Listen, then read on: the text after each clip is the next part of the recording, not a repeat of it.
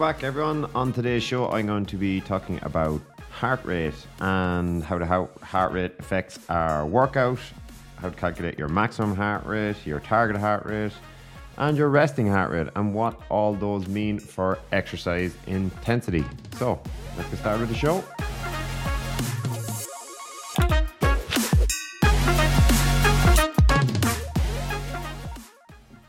You're all very welcome to today's show.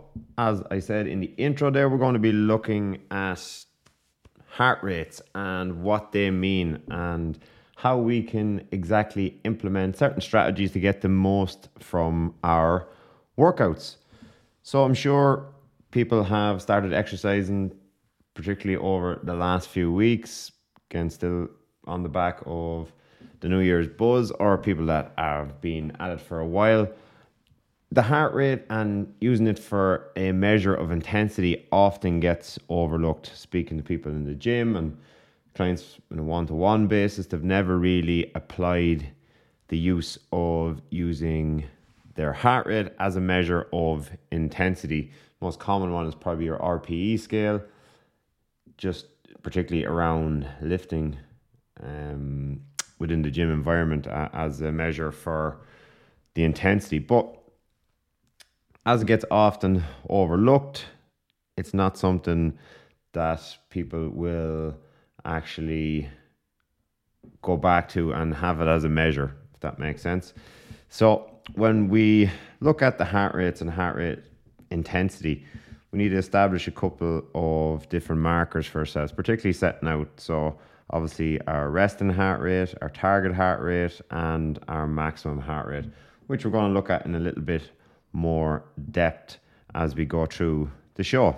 So when we look at each one of those little markers, they can tell us a little bit about our health overall. So for example, your heart rate can let you know when you're stressed or when you're feeling anxious, or even if you've just drank too much caffeine or had too many coffees throughout the day.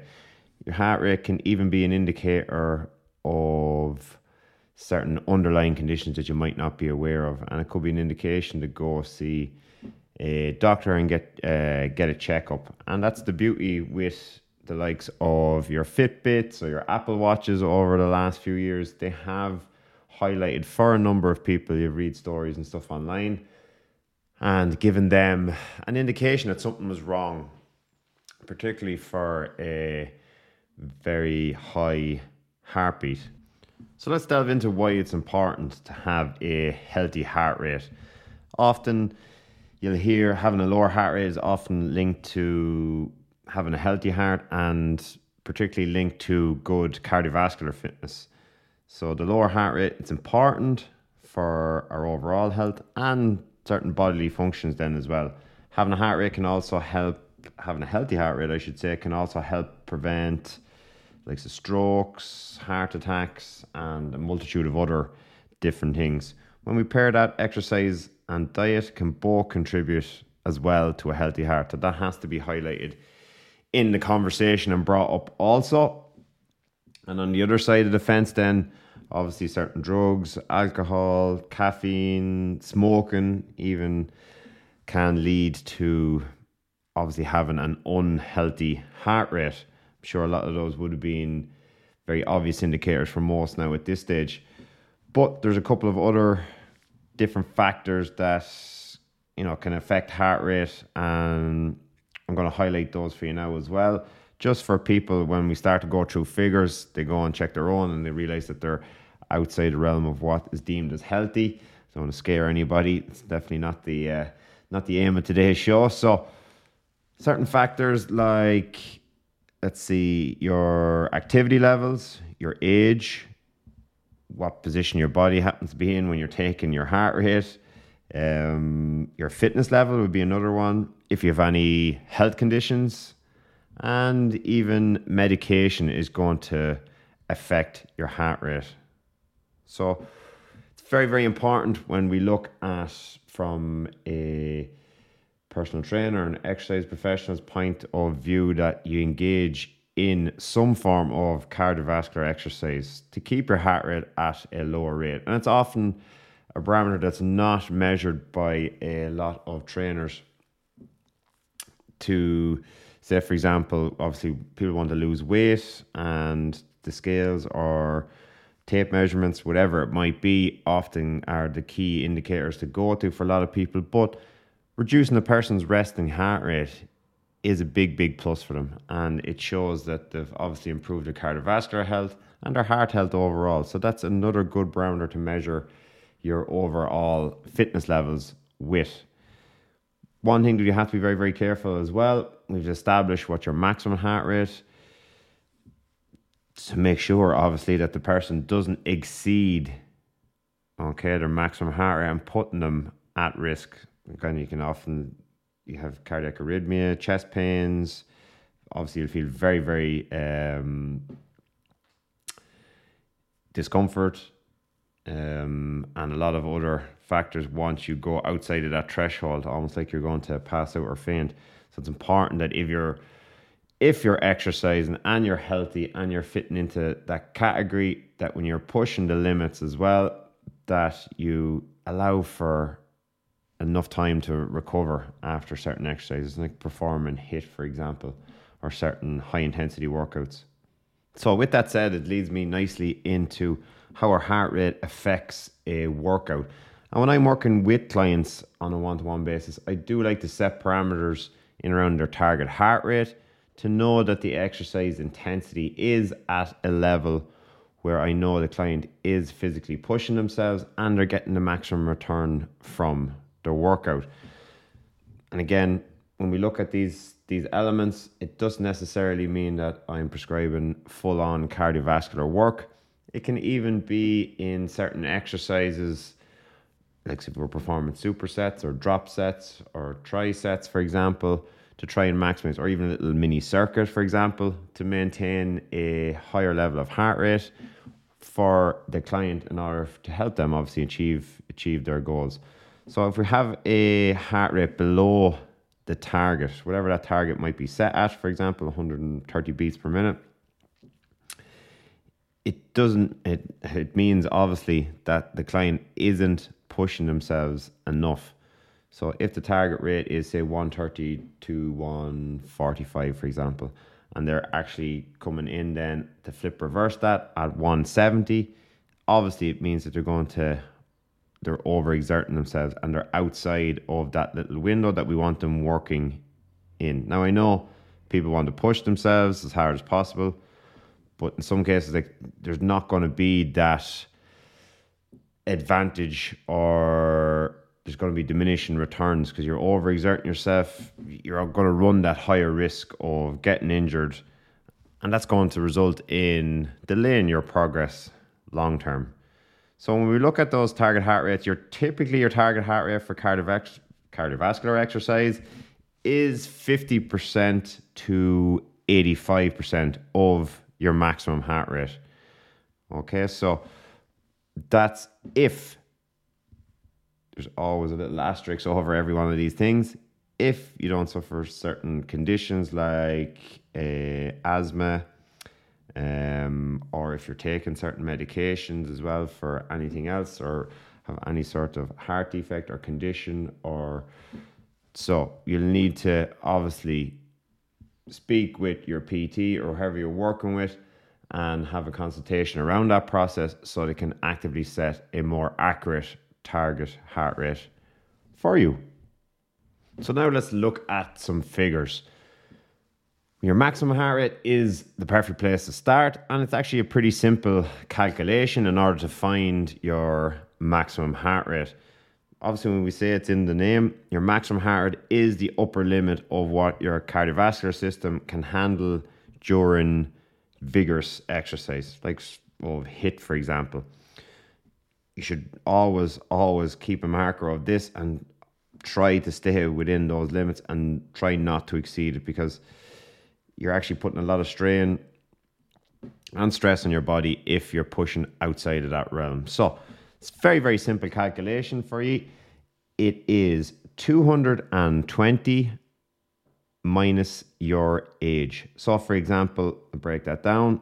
If you're 20 years of age, your maximum heart rate would be 220 minus 20, which is 200. So in that scenario, you should not exceed 200 beats per minute. Okay, so this is all age dependent. That's an example. So your maximum heart rate is 220 minus your age.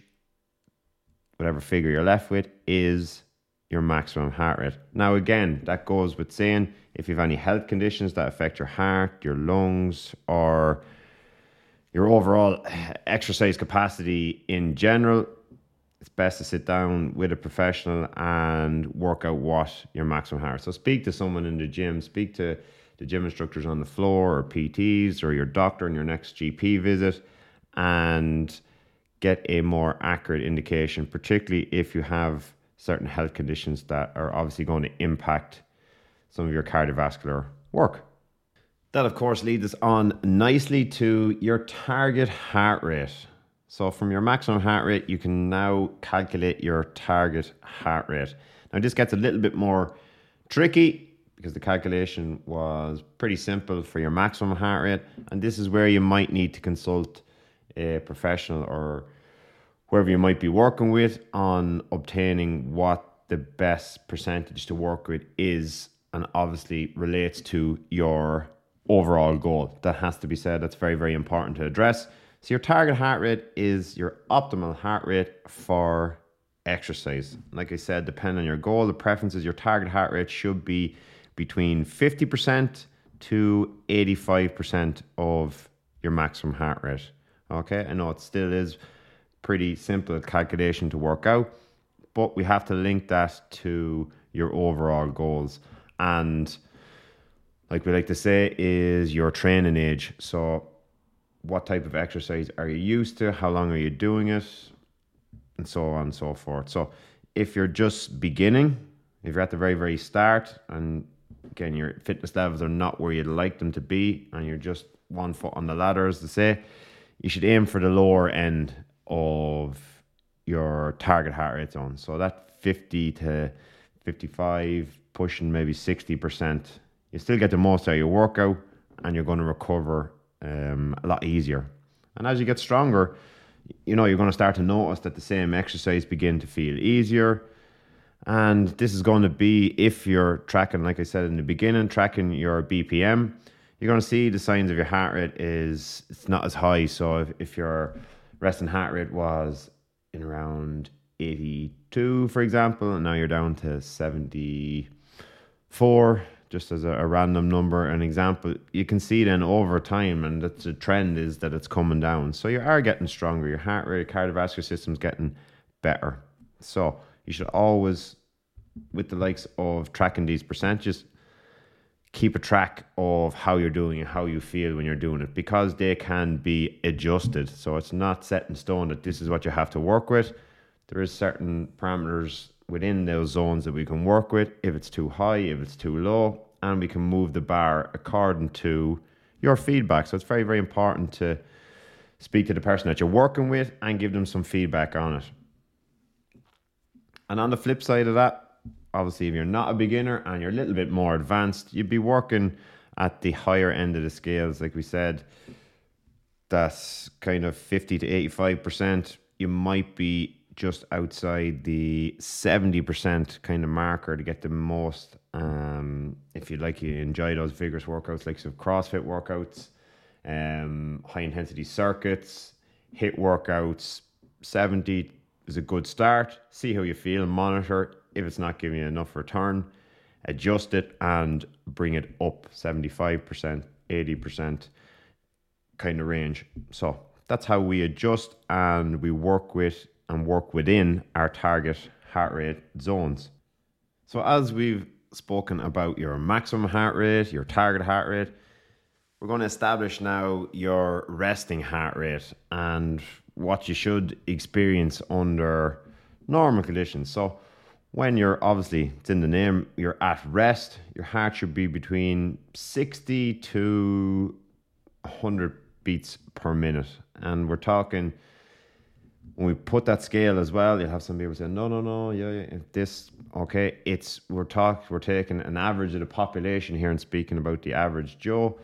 You're talking about athletes, particularly long distance runners, anyone that runs marathons, they're going to have a lower heart rate. So when we talk about 60 to 100, we're talking about average Joe population that maybe goes to the gym 2-3 times a week and does the minimum 150 minutes of cardiovascular work a week. So certain, heart rates outside that zone, say if you're higher or lower, might indicate that there's some sort of issue, and it might be good to just verify that with your GP at your next visit, just to see if there's anything outside of the normal realm.